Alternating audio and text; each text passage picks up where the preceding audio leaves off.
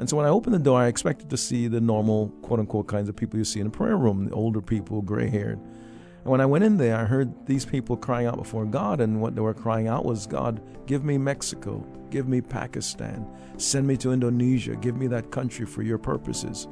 And when I followed the direction of the voices, it was coming from little kids that were laying prostrate on the floor.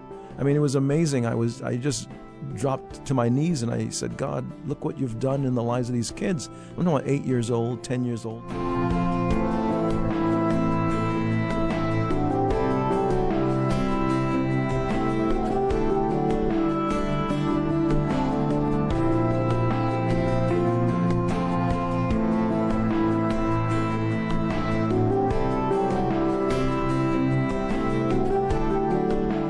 This is Charisma Connection on the Charisma Podcast Network. I'm Taylor Berglund, and today I'm honored to have Dr. David Ireland here in the studios. Hey, David. Hey, Taylor. Good to be here. Thanks for the opportunity to interview.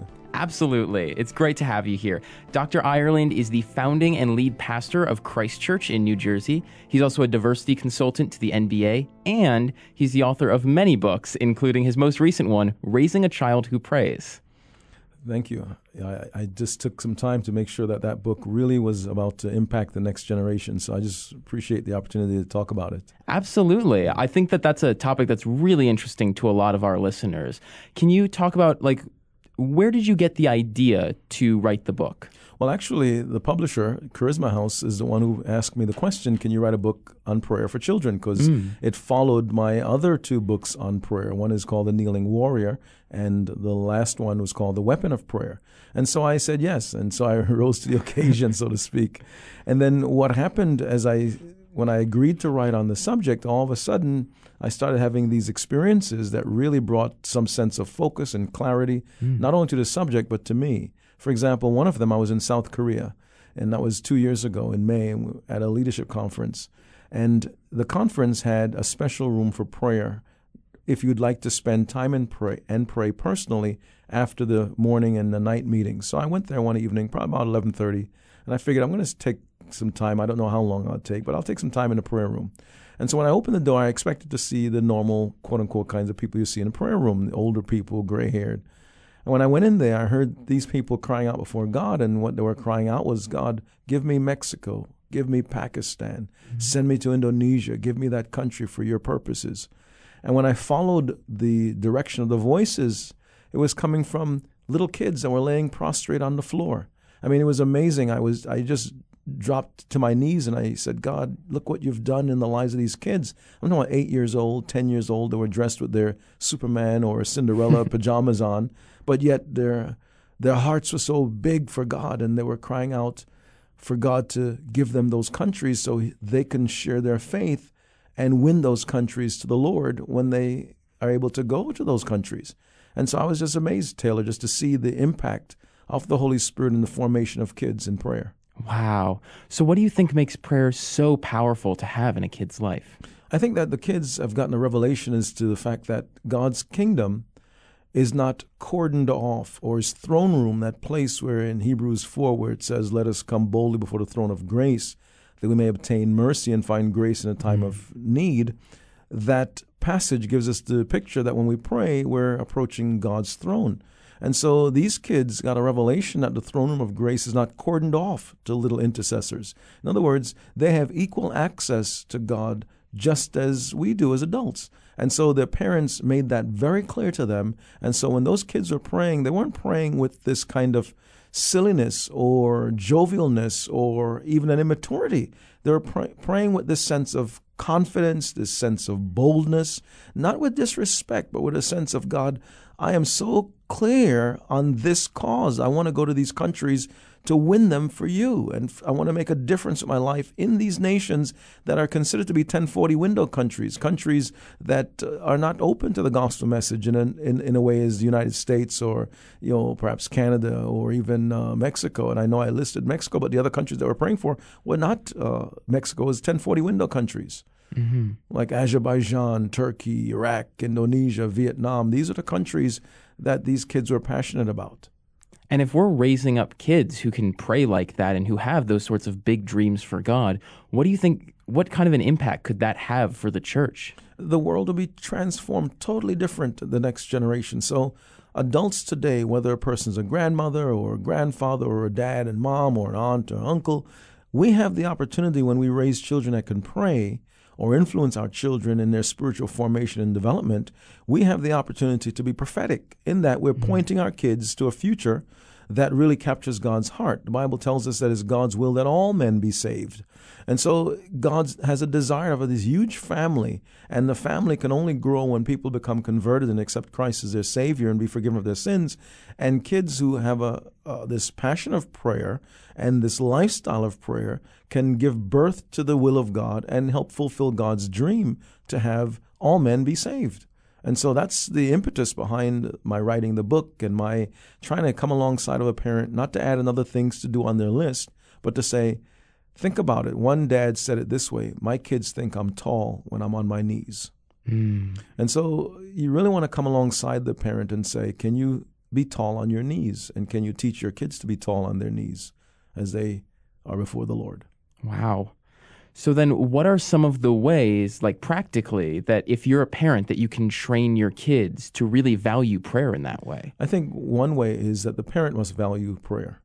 It's like when you fly in an airplane, they tell you that if you're traveling with someone and if there's turbulence, the oxygen is out of the air, you must put on your face mask first before you help the person next to you. We as parents then must be able to get our prayer lives together first before we try to impose or even teach or train or raise a child that can pray. And I don't want to throw a monkey wrench in it for parents, and you don't have to be a perfect intercessor, but you can be someone that's authentic. And so if you've been negligent in your responsibility of prayer, ask God to forgive you, and also tell your children, I've not been as exemplary as I should be or should have been in this area, but I'm going to get it together. And so when a parent starts to practice prayer and living as a prayer-filled person, then I also provide tools that a person can pray with their child to make it very practical. For example, one of the methods I use, Taylor, is the 5-finger method. So kids love to have fun, and so we can make prayer fun without taking away from the seriousness of prayer or the power of it as we stand before God. So if you imagine the thumb represents something that's close, and so you can pray for someone who's close to you. The pointing finger represents direction, and so if we're praying for people in our lives who give us direction, we can pray for our teachers. We can pray for people that are parents that give us direction, and then the middle finger, which is the tallest of the fingers, can pray then for someone who's over us, who has authority, whether the President of the United States, whether you're a state governor, whether maybe a youth pastor or a pastor, someone that has some authority over our lives, we pray for that individual. Then that ring finger represents the family. And so when I'm using the 5-finger method of prayer, I'm telling my kid, hey, look at your ring finger. That's a family finger. So maybe you have a friend of yours that his parents are going through divorce or considering it, or their family life is very, very unstable. So pray for someone based on a relationship. And that pinky finger, it's so small and seems at times, insignificant, but is very important. Pray for yourself, or pray for someone who is in your life that seems small, or the big thing that they're going through is so big. Pray for that individual. So that's the 5-finger method. And there are lots of methods that I provide in my book. So a parent can pray with their child and make the experience not only something spiritually, that's going to help them spiritually develop, but also bond them together, parent and child, in a closer way. Absolutely. So can you talk a little bit more about that, how prayer can bring parents and children together? I think one of the ways, Taylor, is that we look at prayer as something that is, quote unquote, so sacred and so revered, and it is, but we should look at prayer as a commonplace practice that we do, something, and so we make it organic. And one of the ways we can make it organic is by looking at teaching moments or teachable moments. So imagine then when my children were small, they're adults now, but when they were younger and we were taking them to school, whether it was my turn to drive our daughters to school, I have 2 girls, I would typically ask one day and then the other the following day, sometimes both the same day, what are things going on that they want to pray about? And so we would pray in the car, or we'd have spiritual conversation on the way to the school. And so it would be like a 15-minute drive, or sometimes 20 minutes with traffic, and we would pray. And those special moments, I look back now and they're special moments because spiritual formation took place in our children that made them stronger and more focused in their devotion and their relationship with God. And so I would offer that to parents, and don't push it. These special moments, Taylor, should take place when it's not a lecture. It's not you trying to be a professor and waxing eloquent. It's not you trying to be a theologian. It's not you trying to be a preacher. But it's just this organic, natural flow of a conversation that opens up this topic that is incredible. Because children have 5 big issues that oftentimes hinder them from coming to Christ, and when they come to Christ, hinder them from growing. One of which is they don't have their spiritual questions answered about God. And so the question won't come directly oftentimes like, tell me about God. It won't come that way. My daughter Jessica, when she was 5 years old, we were driving in the car, and she says to me, Dad, do caterpillars yawn? And so I'm thinking, now, what is this crazy question? Do I have to become an expert on a North American caterpillar to find out if they yawn or not? So I'm thinking that all those thoughts are racing my mind. But then when I really distill her question down to the essential pieces, she's not really concerned about the caterpillar. What she's concerned about is God. Tell me about God and his creation, and tell me about that. And so that's one of the questions that parents need to provide answers for. And the question is going to come at every stage of development of your child. So it won't just come once. It'll come once when they're 5. It'll come when they're 10. It'll come again when they're 15. And so we have to be prepared for that and try to engage in spiritual conversation. Nice. So you were saying that that's one of the things that can keep kids from God or at a distance from. Yes. What are some of the other things that there might be? It's what we as parents do or value. Our values can be impactful to our children. And one of the things we must be mindful of is the 4-14 window. Between the ages of 4 and 14, the studies indicate that 85% of people that come to know Christ do so in that age range. Wow. So when we miss that golden opportunity, we're missing out on a major, major impact that we can have on the spiritual destiny of our children. And so what we should be mindful of so they do come to the Lord is that we model what it means to follow Jesus. And modeling it means that we're modeling it in the home. We don't have to be perfect, because I tell people, I said, look, think about Jesus, because in my book I talk about little spiritual warriors, so that people can see that you're not a spiritual warrior only because you're an adult, or you're not this great intercessor because you're an adult. There are children in the Bible that were powerful on bended knees, and one of which was Jesus when he was a child.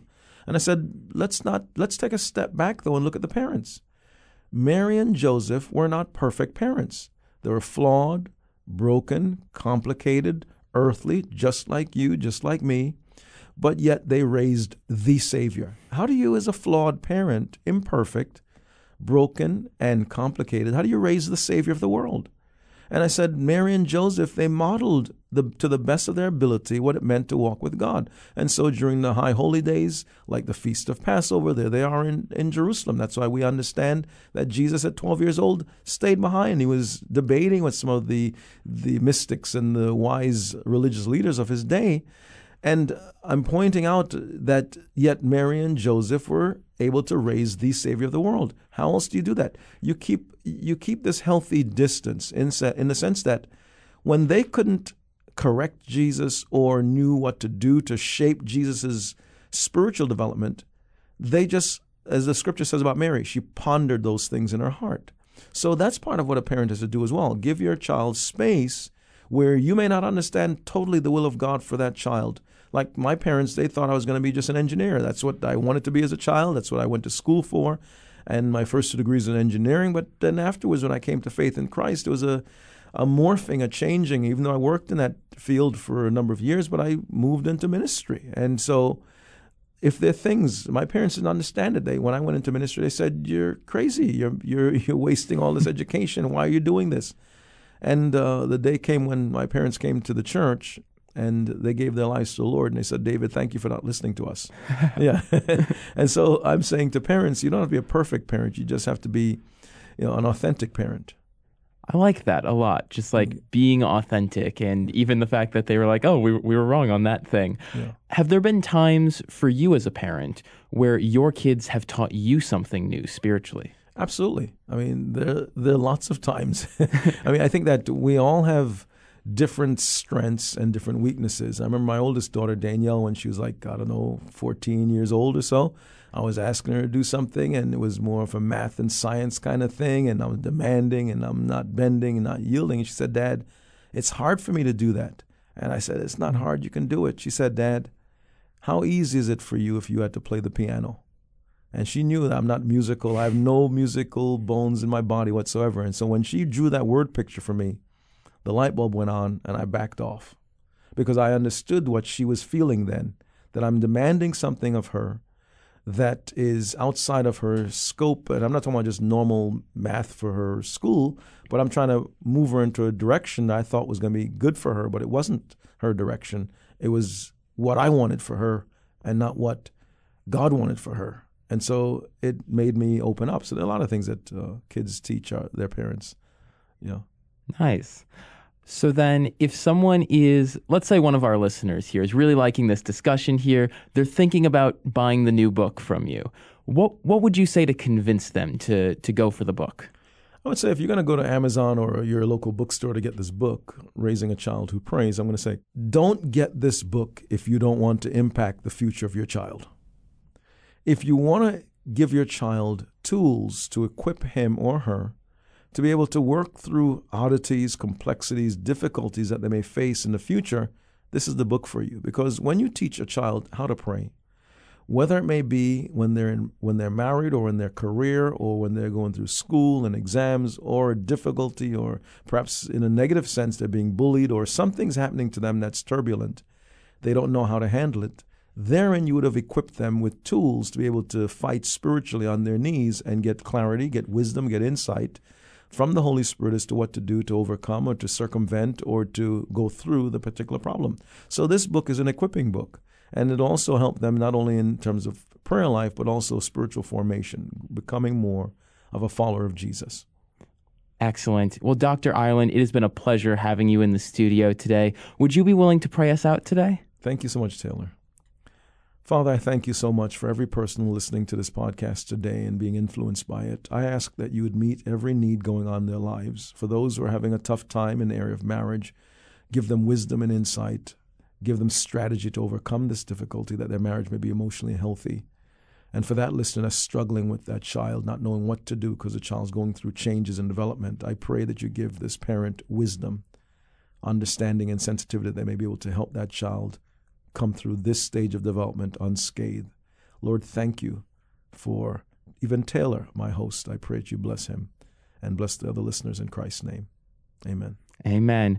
Well, thank you so much. You've been listening to Dr. David Ireland on Charisma Connection. His new book, Raising a Child Who Prays, is available now. I recommend you all check it out. You've been listening to the Charisma Podcast Network. I'm Taylor Berglund, and thanks for joining us today. Today's episode is brought to you by Jeannie Nigro Ministries.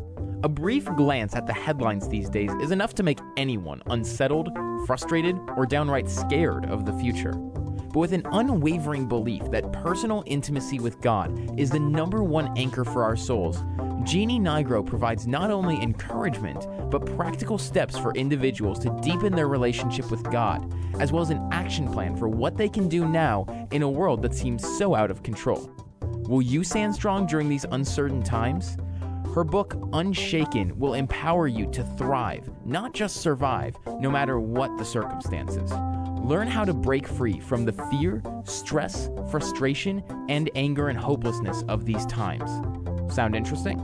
You can download and try out a free chapter of Unshaken at jeannienigro.com/cm. That's JEANNENIGRO.com/cm. And now, back to the show. This has been a production of the Charisma Podcast Network. Steve and Joy Strang are the founders and owners of CPN. Dr. Steve Green is the executive producer of the Charisma Podcast Network. We intend to honor God with every podcast and remain thankful to our advertisers and supporters who make these podcasts possible.